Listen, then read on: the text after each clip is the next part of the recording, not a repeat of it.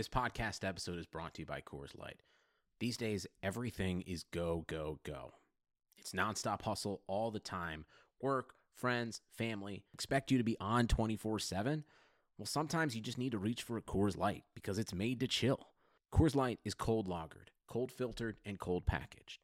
It's as crisp and refreshing as the Colorado Rockies. It is literally made to chill.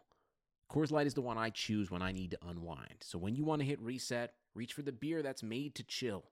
Get Coors Light in the new look delivered straight to your door with Drizzly or Instacart. Celebrate responsibly. Coors Brewing Company, Golden, Colorado. Hey, this is Megan Rapinoe. And I'm Sue Bird. We've decided to turn our crazy IG live show into a podcast for your listening pleasure. Enjoy the show. A touch more. New episodes of A Touch More drop Tuesday only on the Blue Wire Podcast Network.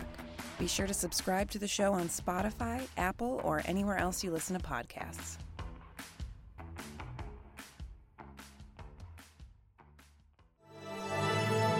Blue Wire. Breaking news, LeBron is a Laker. LBJ!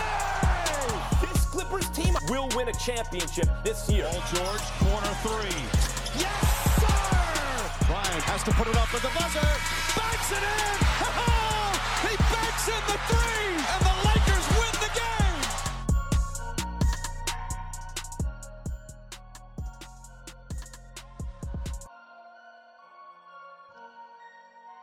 Welcome back, everybody, to another episode of the Battle for LA podcast, part of the Clutch Points and Blue Wire Networks. As usual, Tomer Zarli, your Clippers beat writer for Clutch Points here. Ryan Ward, our Lakers beat writer for Clutch Points on the other end over in Colorado. Ryan, how's it going? Everything good? Doing well. Trying to keep the dogs down. Trying to keep them quiet. I'm excited as well. I'm feeling good because today we have a special guest joining us. Lakers assistant coach Phil Handy, Mr. Phil Handy himself. Thank you for taking the time to join us. Man, fellas, I appreciate you guys having me on. It's my pleasure. Of course. Thank you. First of all, how are you? How are your family, close friends? How are you doing right now amid, I guess, month number 3 of the pandemic and NBA hiatus? Man, has it been 3 months already? Wow. It feels like 3 to me. That's crazy how fast time flies. I'm doing really well, guys. I can't complain. In the midst of all this craziness, I've actually taken some time to really step away from the game for a bit, spend some time with my family. My family's doing well. Spend some time with some really close friends that I have not had the time to do over the last 9 years. So, I've really looked at this time as an opportunity for me to just kind of get back to my roots a little bit and do some things that I normally can't do throughout the course of the season. So it's been really good for me. You can say a lot of positives have come out of this, and it's sort of therapeutic for you. I know some people have mentioned it for themselves of having, spending time with family now when they were always on the road. May is usually playoff time. I know for the last 4 years you were always busy. So has it been therapeutic and just good for you? Yeah, man, it really has. And, I think to make a small correction for you, the last 5 years, I've been in the finals. Oh, my apologies. I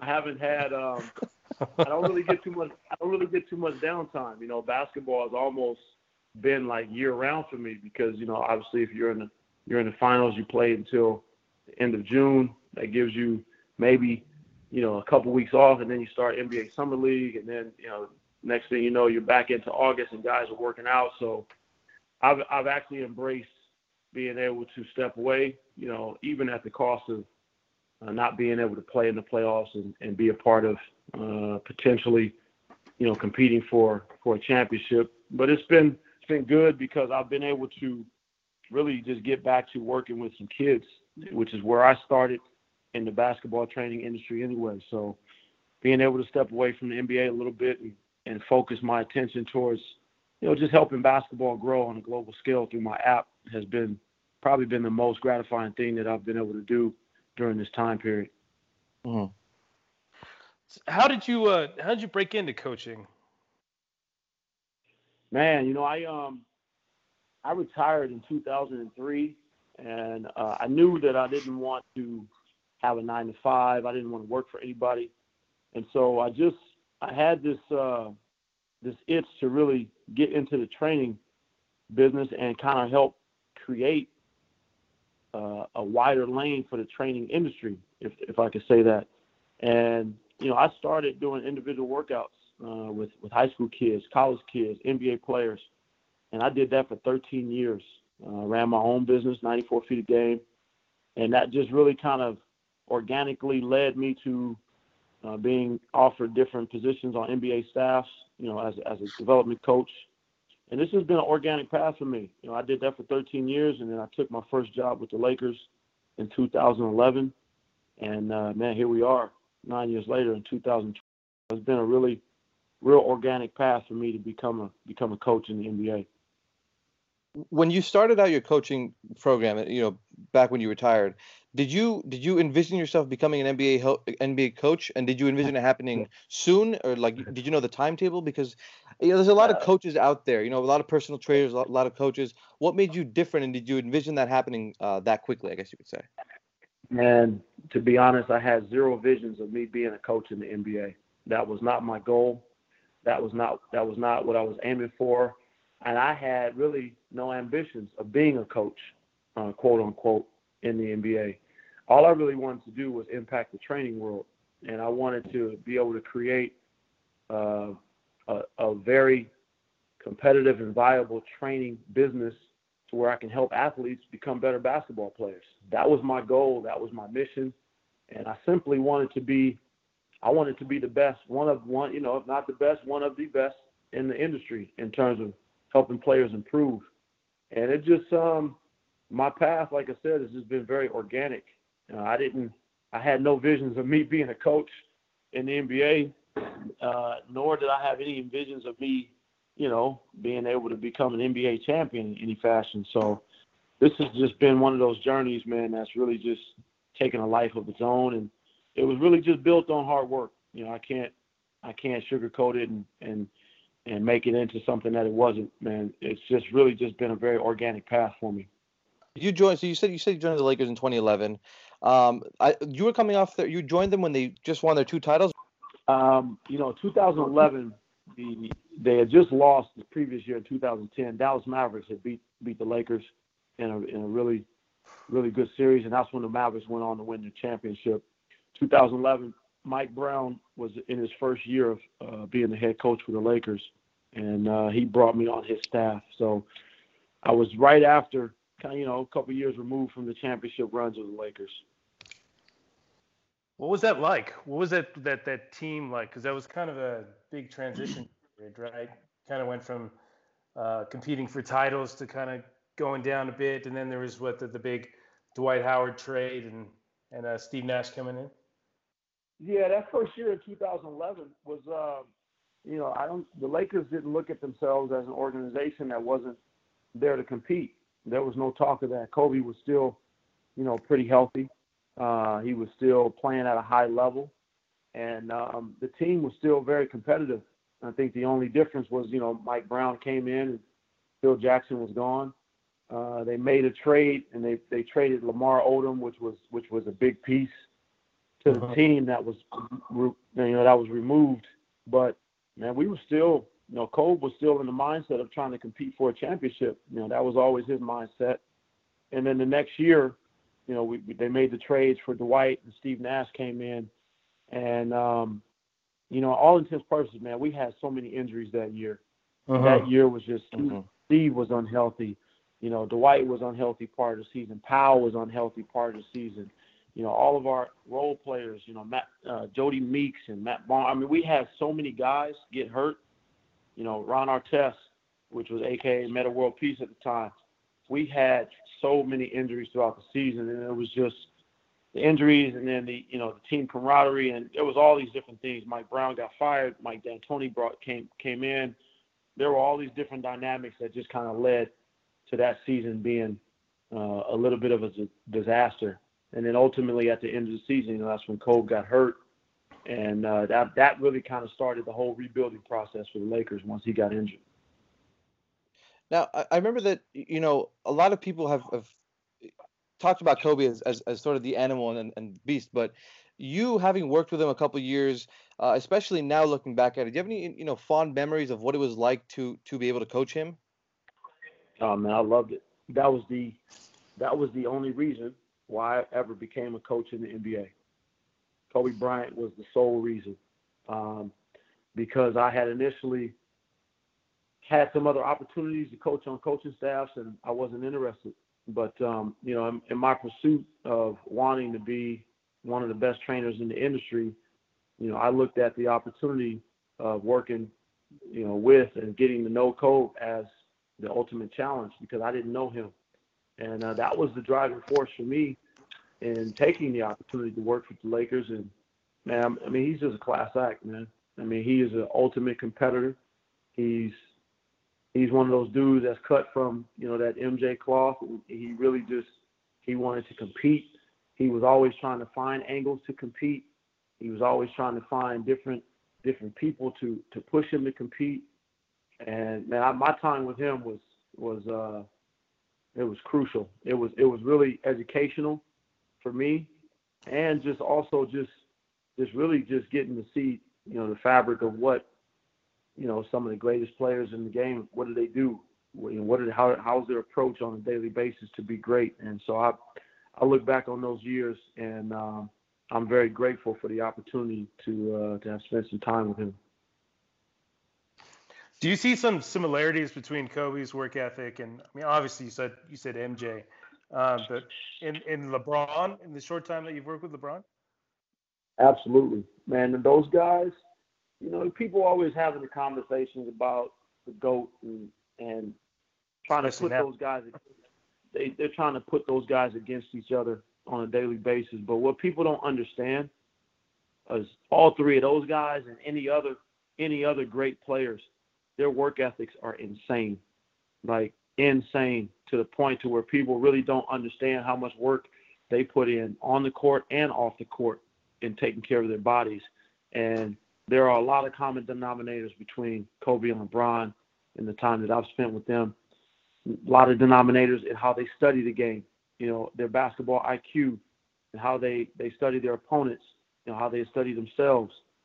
They just really, man, they're in a different class, because for them, they're really pushing themselves to try to perfect the game, and they're pushing themselves to be as great as they can be every day. And having had a chance to work with both of those guys, man, there's so many similarities in their approach to the game and how hard they work. Was there a moment in particular when you first started working with LeBron where you're like, wow, this guy's the real deal, and you knew it right away when you saw him do one thing or some continuous? What's crazy, man? I don't even know if I've ever told LeBron this, but my first year with him in Cleveland, I was like, just looking forward to the opportunity of, building a relationship with him as well, because I didn't know him either. And, you see him play in the regular season, right? And he plays at a high level. And, he prepares himself for the playoffs during the regular season. What really threw me for a loop was when the playoffs started. Man, he had another gear. He had a whole another gear that he just went to, and I was blown away. Like, yo, hold up, how is this humanly possible? Because he plays pretty hard. He plays hard in the regular season. He just had a whole nother gear, man, and I was in shock, and that really took my respect for him to a whole nother level, because here I was thinking in the regular season, I was like, man, this he's crazy, the way he plays, and he plays hard. Look, and like I said, he manages himself for the playoffs. But when he gets in the playoffs, man, he is all out every game, every possession, and he's just so locked in. I was just blown away at how he took another step and went a whole nother level when most guys are just kind of plateaued out. There's nowhere else for them to go. He had a whole nother area of basketball that he went to, and that really showed me, like, well, okay, well, this is why, he's been able to make it to the finals many times as he had, and this is why he's moving into that category of being one of the best players to ever play the game. You mentioned, obviously, this is now the Cavs years of the Cavs. The year before, I think you joined the Cavs the year before LeBron came back to Cleveland, correct? Correct. And so you're working out with Kyrie Irving, and I think at the time he was sort of a young star who was sort of just, I think that the perception of him was he was just putting up numbers, but he wasn't really a winning player. What was your, interactions with him, I think he was 21, 22 at the time, developing into when, LeBron came back and then they developed into a championship team. You guys developed into a championship team then. What was Kyrie Irving like as a young player and then developing into, champion? Man, he wanted to be a winner. And I think it bothered him that people looked at him as an elite player that just really cared about numbers. I mean, you got to take a look at that team. They were young. They had a young talented team, but they weren't ready to compete for a championship or anything like that. And he was a young kid that just came into the league after playing 1 year of college basketball, and he was really trying to figure it out. And when I got to Cleveland, Mike Brown, gave me my responsibility, saying, look, you're here to mentor Kyrie. We need to teach him how to work and help him, try to take his game to another level. And tell you, man, Kobe played a big part in that as well, because after I left LA, I reached out to Kobe and asked him if he would, mentor Kyrie and help the kid as a peer. And he was very receptive to that. And Kyrie was very receptive to reaching out to Kobe. So there was a lot of things about him that, people just didn't know. He wanted to be a winner. He wanted to put himself in a different category in terms of what his legacy would look like down the road. And look, he put in the work. He was willing to be a student, and he studied the game. And Bron came back to Cleveland, and that really helped him, take that next step as well. There were a lot of speculation, especially during LeBron-led teams. There were some things said about, Kyrie didn't like that LeBron came back because it was his team and everything. Was any of that true at all? I feel like it's all just hearsay and speculation to try and break a team apart. Yeah, man. I mean, look, I think people always have to have something to write about. Look, man, we came back. We came back that first year, and we went to the NBA Finals. And Kyrie was injured, kind of banged up, but man, them two are arguably one of the best duels of all time, in my opinion. Just the way that they played together, the relationship that they figured out, because they're both two guys that they need the ball in their hands, and they figured out how to play with each other and not let that affect them. And T. Lue did a great job of managing that as well and putting those guys in position to be successful. And man, it was never them two dudes get along, man. They got along great. And I think people always try to have some narratives to try to pit one elite player against another upcoming elite player. And Bron he's always come in with the mindset of, man, I'm here to help all of my teammates. So we all succeed. And that was the attitude that he came in with, and Kai was receptive to it. And they found ways to be successful together. And I wish we could have did it for a few more years.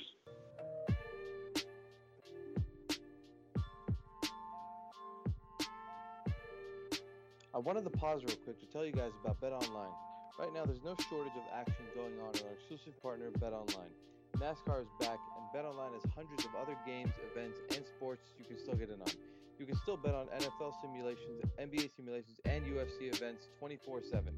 Or you can participate in a $10,000 Madden Bracket Challenge, a March Madness-style NFL simulation tournament that you can enter for free. And live right now on BetOnline's YouTube channel, you can find an exclusive interview with ex-Chicago Bulls Ron Harper, Horace Grant, Bill Cartwright, and Craig Hodges to discuss the Michael Jordan documentary on what they're calling the Final Dance. Visit betonline.ag and use promo code BLUEWIRE to receive your new welcome bonus and check out all the action. BetOnline, your online wagering solution.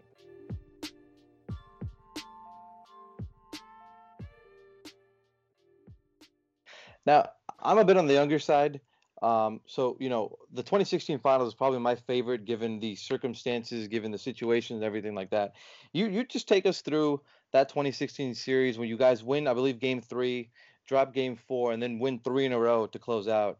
That was just a wave of, just watching it, just a wave of emotions. What was it like being a part of that every day for what was it? I think 3 weeks. Man, that was an amazing run. I think, man, I'll tell you what, after Game 4, when we went down 3-1, there was no panic. There was no, guys were so calm. T. Lue was calm. LeBron was calm. And those two, with T. Lue being the head coach, their voices were very demanding in the sense of, hey, we were in that locker room. Nobody had their head down. Guys were not like, man, the season's over. T. Lue simply stated, and Bron seconded, said, look, we got one game to win. If you guys do not believe that we can go to Golden State and win this game, do not get on the plane. It was plain and simple. And everybody fell in line with that. We all just everybody really just took a one game at a time approach. And you can't look past that. We had to go win Game 5. And that was the only thing we thought about. After we won Game 5, the only thing we thought about was we got to win Game 6. And I think everybody felt very confident and comfortable going back to Cleveland. We had a great fan base there. And after we win Game 6, it was just like, let's go. There's all the marbles. We ain't got nothing else to lose now. Let's go play. And I think everybody just really just took that mindset, man. It was really a one game at a time focus. Nothing else. There was no talk about anything else. We weren't talking about anything except for the game that was in front of us. Kyrie was, I believe, the first one Kyrie hugged was you. I believe you guys fell down by the baseline. Tears coming through. Obviously, a lot of years of hard work. Do you remember that moment? Some people say, it was a blur a bit because it was just so much emotion and so much going on. Do you remember that moment, where Spates misses the corner three, Kyrie hugs you, and everything just goes crazy? Man, I just remember bolting from behind the bench. I don't even know if I was looking for Kyrie, but it was just a natural. We had spent so much time together, man. We had some good days. We had some bad days. We had some really bad days. And to get to that point, yeah, man, that was just, it would happen so fast. I don't remember running I'm telling you, it was a blur. I do remember tackling him. I don't even think he hugged me. I just tackled him. And that's everything that you play for. That's everything you work for. To be able to experience a moment like that, and it's just a lot of joy, man. A lot of joy. I still get chills from it to this day. When you look back at your time in Cleveland, what are you most proud of? Man, just being a part of history. I went to Cleveland. They had been hurting ever since LeBron left, right? And then to be able to be a part of history and helping that city and that state celebrate winning a championship. Cleveland was looked upon as a cursed city for how many years? And to be a part of that, man, that's some deep history, man. And not only that, but just being a part of it with LeBron, being from Akron, Ohio. I'm a Bay Area boy. I'm from Oakland. I played for the Warriors. I grew up watching the Warriors. So there's all these different storylines. But being a part of that history and helping build that and helping, just be a part of that is something, man, that's always going to go down as one of the greatest moments in my career. And I just really proud that I had spent the time in Cleveland and just kind of help get that cloud removed from the city. What's it like now that you have another chance to win a title with LeBron? I mean, a lot of people think that the Lakers are the favorite if the season gets back underway. Well, I think I think my mindset has always been, I've been very blessed to be in the last 5 finals. But I think if you ask anybody, you ask Ron, but there are no guarantees. The only thing that we can ask for is the opportunity and the team to be good enough to compete for a championship. And it felt good to be back together. I mean, me and Bron spent 4 years together in Cleveland, and coming here into LA and and being a part of Coach Vogel's staff and trying to help this team get back to a place of prominence. Man, it's been a great season. You know, obviously it's disappointing with the way things have went, but you can only ask for the opportunity to compete for it. And I think we were all just really, really pleased that our team was responding the way they were and competing at the level they were. And it's just one of those things, man. You just try to leave it out there every night and give yourself the best opportunity you can to hoist that trophy. Before we jump over to the Lakers, I just wanted to ask a couple more because your next stop after Cleveland was Toronto. And it was only a year, but it was a pretty magical year. You ended another drought there. What was it like being like? Why Toronto? First of all, what made you decide to join Toronto? Yeah, I'd been in Cleveland. I was in Cleveland for 5 years, and I think the Cavs were in a place where they wanted to go in a different direction. Bron was leaving, and it was kind of mutually agreed upon. It was time for me to kind of take the next step in my career and figure out what's next. And I coached, Nick Nurse got the head coaching job. And I played for Nick Nurse in Europe, 20 years prior in England. We won a championship together. I played for his team. And we had always kept a great relationship and kept in touch and, competing against the Raptors when I was in Cleveland. So, when he got the job, he just kind of naturally reached out and said, hey, what are you up to? And I had just freed myself from my contract in Cleveland. And I wanted to go to another place that, again, had the type of team that could potentially, compete for a championship. So I had always looked at Toronto as a very competitive team. They were really good. I think the only thing that was stopping them from having an opportunity to reach the finals was LeBron and our teams in Cleveland. So with him leaving, I looked at the makeup of that team, and I really felt like that, if Nick wanted me on his staff, that's a place where I wanted to go because I felt like I could go and help some of the players. I could, put in some work with DeMar, put in some work with Kyle and Pascal and some of the younger guys.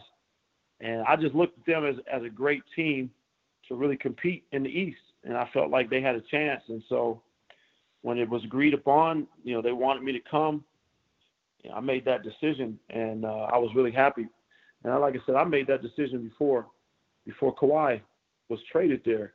After I signed my contract, I think it might have been like 2 or 3 days later, I'm at my house in Cleveland, and ESPN pops up, and breaking news, Toronto Raptors have traded DeMar DeRozan for Kawhi Leonard. Man, I literally fell out of my seat.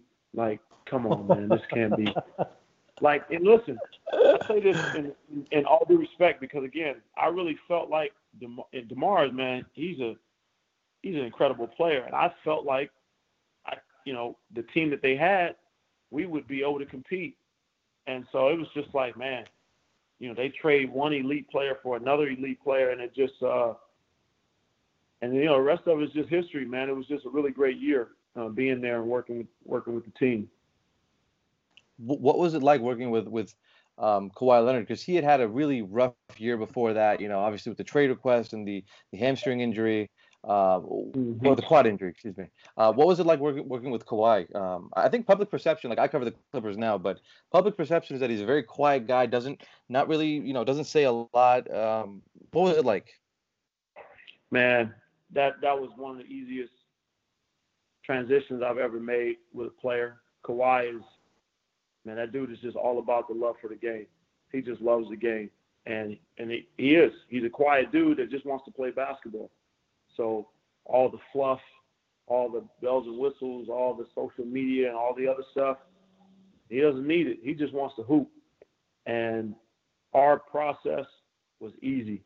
After the trade went through and a couple of weeks went by and kind of some of the dust settled, I reached out to Kawhi via text and said, hey, look, we're both new to Toronto. I'm looking forward to getting in the gym and putting some work in with you. And his text back to me was, when are you coming to San Diego? that's how we kind of started, man. And it was an easy process, man. He is a gym rat. He is just like, one of those guys in the same vein of Kobe, same vein of Bron. He's very serious about his work.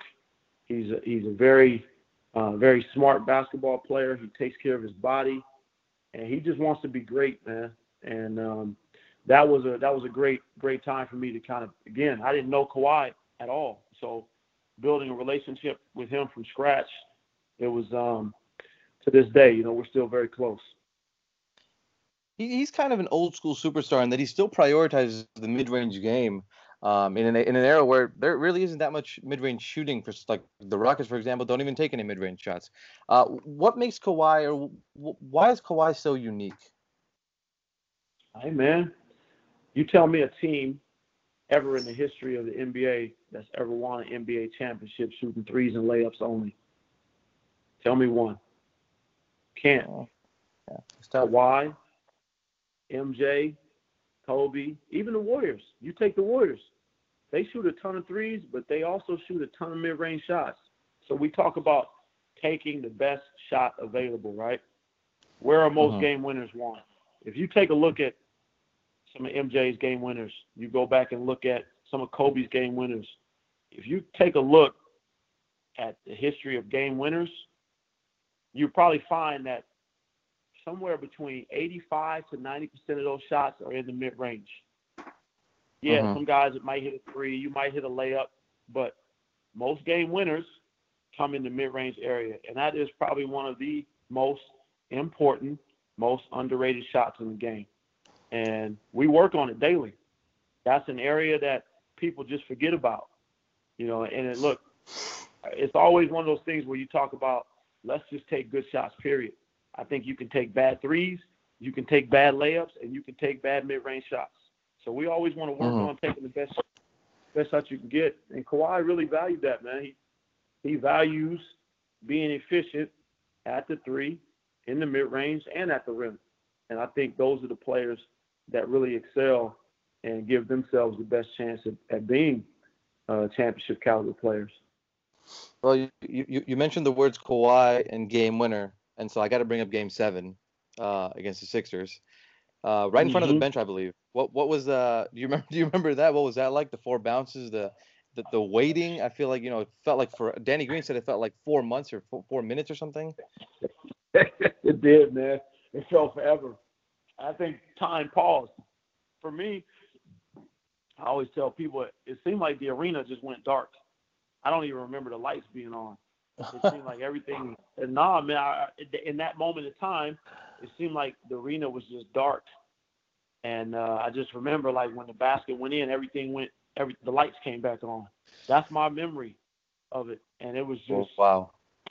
It seemed like, man, it was forever. I remember sitting back there watching, like, yo, I really thought the ball was going to bounce off the other side of the rim.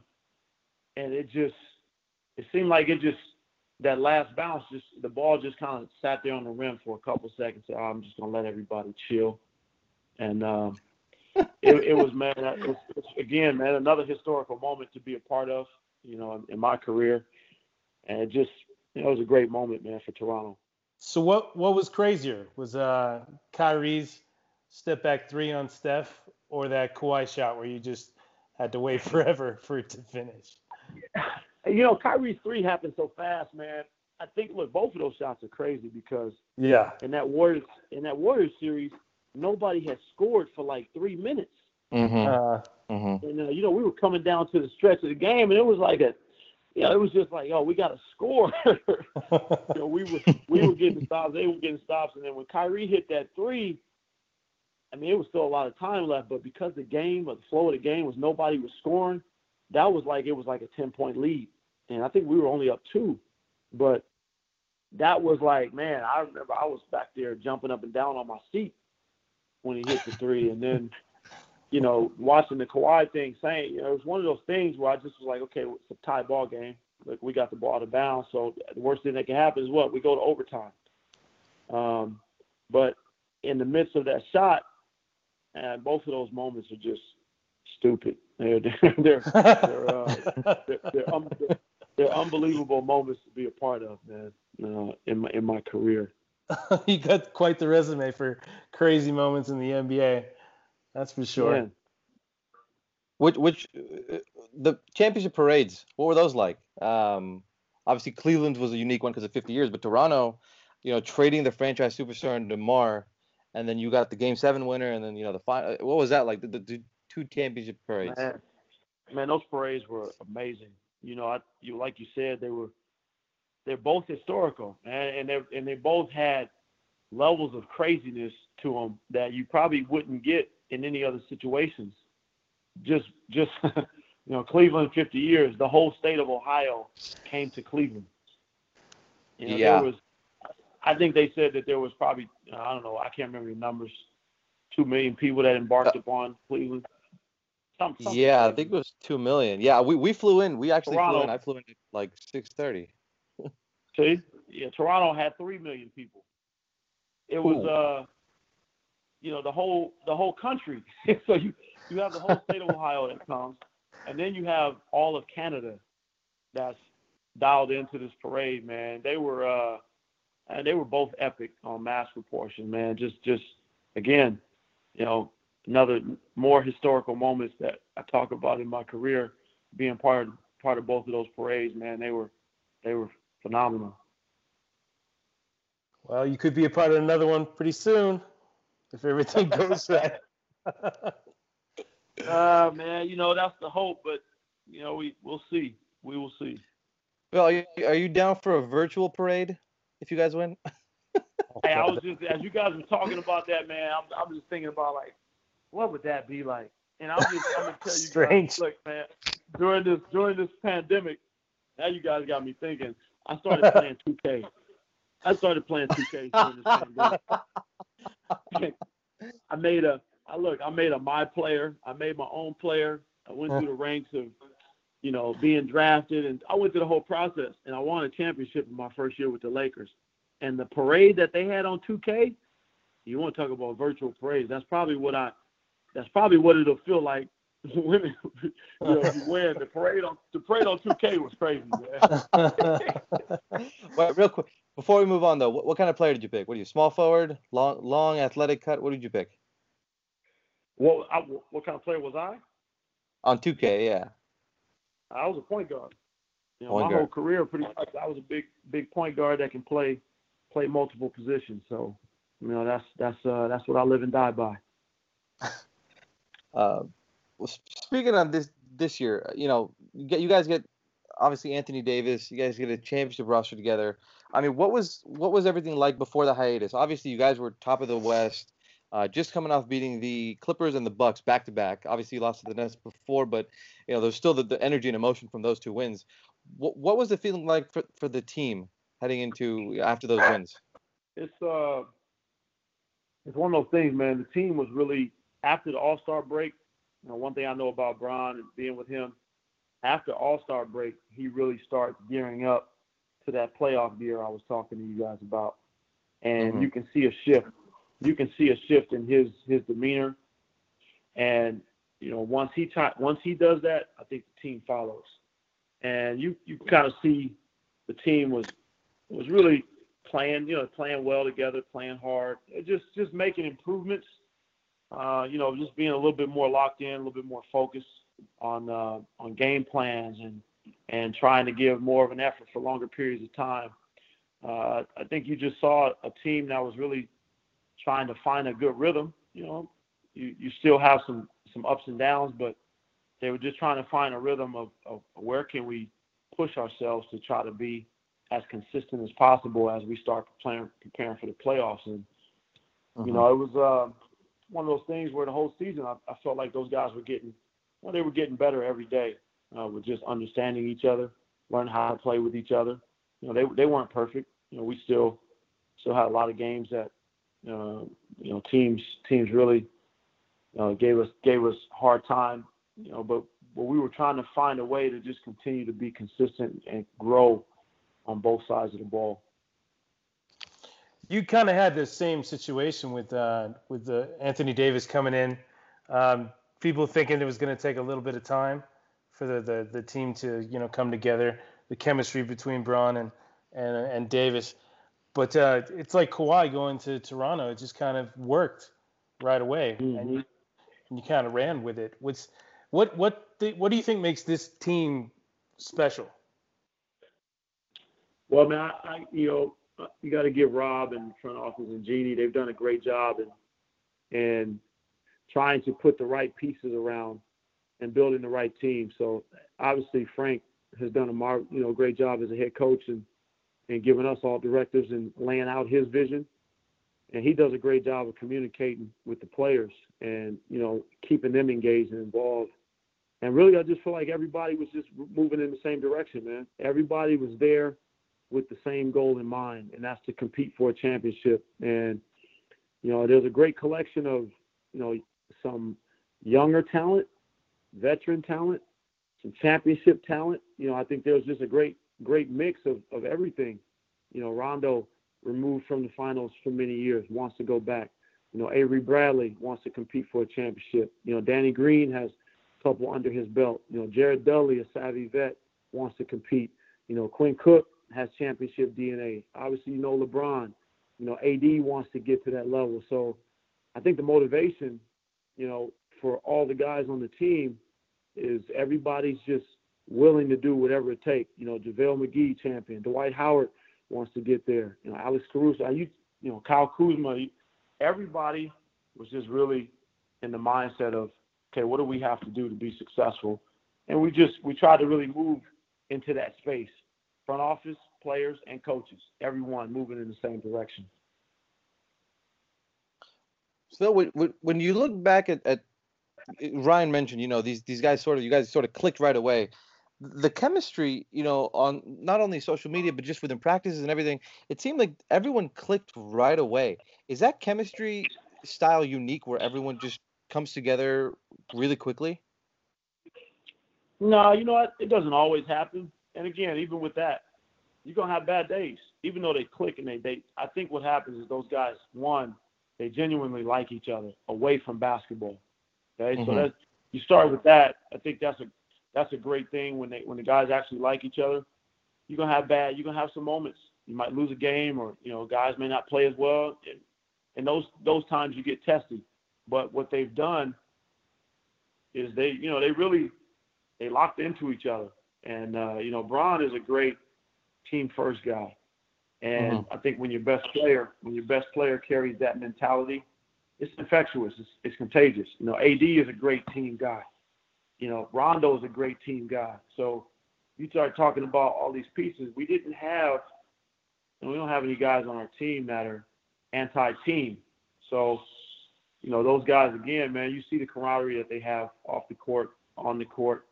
And I think that lends to them not being afraid to hold each other accountable in different scenarios. So, it's not something that happens all the time, but I think it's about getting the right personalities and the right people to fit into, making your team complete. So when you look back at, have you sat down ever and sort of just reflected on your entire career, playing wise, coaching wise? You said you never intended to be an NBA coach. Have you just sat back and looked at everything you've been through and reflected on that? Every day, man. Every day. I honestly can say, man, I don't take any of my career for granted.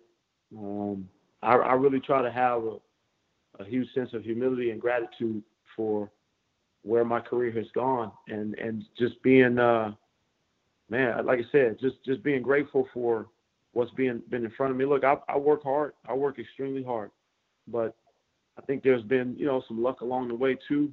And this could be anybody sitting in my seat. But I've really manifested. I've wanted to speak, some of these things into existence when I became a coach. And so for me, man, I'm just grateful. I'm really grateful. And I wake up smiling every day saying, man, what can I do today? How can I continue to try to push myself and push others to be great? Not to win 3 titles with 3 different teams. Yeah. Well, again, thank you very much for joining us, Assistant Coach Phil Handy. We really appreciate you taking the time out of your day. I know, things are getting a little crazy right now, or they've been crazy, excuse me. But hopefully, everyone's safe. We can return back to normal soon. As usual, you can find Ryan Ward at Ryan Ward LA on Twitter, Instagram, Facebook, and YouTube. You can find me at Tomerazarly. That's TOMERAZARLY. Phil, where can fans find you? You know what, man? I'm not much of a social media dude, but Instagram is my main source. They can find me at the real 94 feet of game on Instagram, and that's where they can find a lot of basketball content, daily inspiration. You know, you want some good vibes, you know, come check me out on Instagram. Anything else you want to plug? Man, you know what? I'm not a guy that plugs a lot of stuff. You know, I think if people follow me on Instagram, they'll catch the vibe of what I'm doing. You know, I spend a lot of time with my app, the 94 Feet of Game app, and you know, I have my clothing line, Be Your Own GOAT. Those things are all on my Instagram. I live it, I breathe it every day. So those are the things I'll plug. Come follow along, man, and hopefully you'll find something inspiring. Nice. I like that. Be your own GOAT. That's pretty cool. That's it. Every day.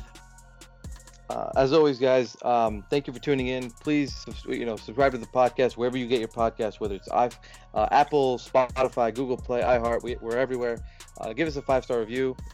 Any comments, questions, suggestions, or concerns, leave them for us there as well, or Twitter, Instagram. We'll listen to all of it. Again, thank you very much, Phil, for joining us, for taking the time. We really appreciate it. If the season does pick back up, wish you guys good luck.